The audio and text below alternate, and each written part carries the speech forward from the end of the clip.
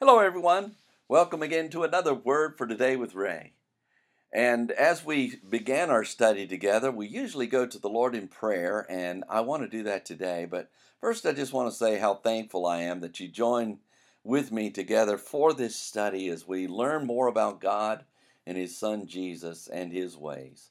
So let's pray together today. Heavenly Father, it's a joy to know that every day we have your Word ready and before us so that we can learn more about you and your ways. Lord, we get to learn more about Jesus and how he provided this grace and liberty that we now enjoy in our relationship with you. So today, Lord, I pray that you would make even more solid that truth in our hearts and minds. Allow us, Lord, to see exactly what you want us to see through your Holy Spirit. And Lord, then when we see it, that you'd empower us to live in a way that's pleasing to you. We give you thanks for these things in Jesus' name. Amen. The title to today's lesson is Love Your Neighbor as Yourself. And it's taken from the book of Galatians chapter 5 and verse 14. Paul the Apostle has spent much time directing the church members in Galatia toward how they should respond to the false teaching Judaizers. These promoters of false doctrine were teaching the idea that they must follow the law of Moses, including circumcision, in addition to believing in the finished work of Jesus Christ to be saved. Because of the liberty that comes from the doctrine of grace, Paul guided them away from using this liberty to indulge fleshly desires, but rather that they should use it by love to serve others.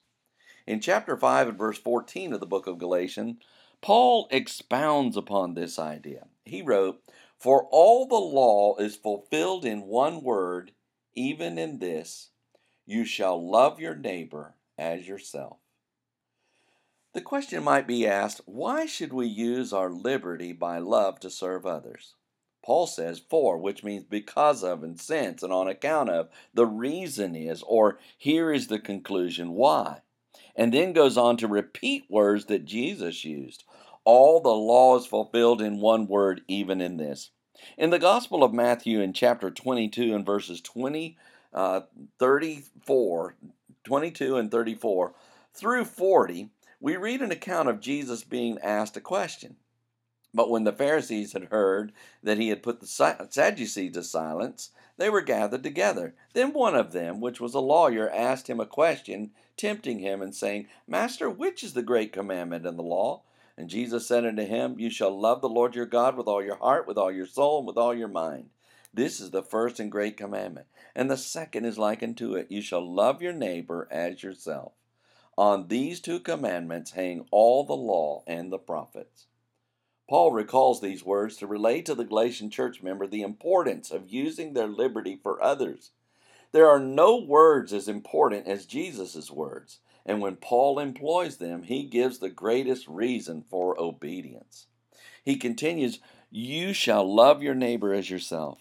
Although this phrase is easy to mouth, it is not quite as easy to follow. Yet it is Jesus' command. And Paul knows the church members will be challenged when they remember these words. When the Judaizers promoted the following intricate details of the law, Paul sums up their entire work by telling them to simply love others as themselves. When the church member realize their liberty in the grace of God, they are to use it to love others. And there is no other law that is required to fulfill the law of God. Do we love others as we love ourselves? Do we pick and choose our times to love them, such as when they do what we like, we can love them, but when they don't do what we like, we don't? Do we struggle with attempting to keep facets of the law rather than obey Jesus's and Paul's words to love our neighbors as ourselves? Perhaps these questions should be our meditation and prayer today as we sit in Paul the Apostle's classroom and learn from him what we should be doing with our liberty in Jesus Christ's grace. And may the Lord Jesus help us to be conscious of and to keep his command. Next time we will see Paul tell the Galatians the result of biting and devouring one another.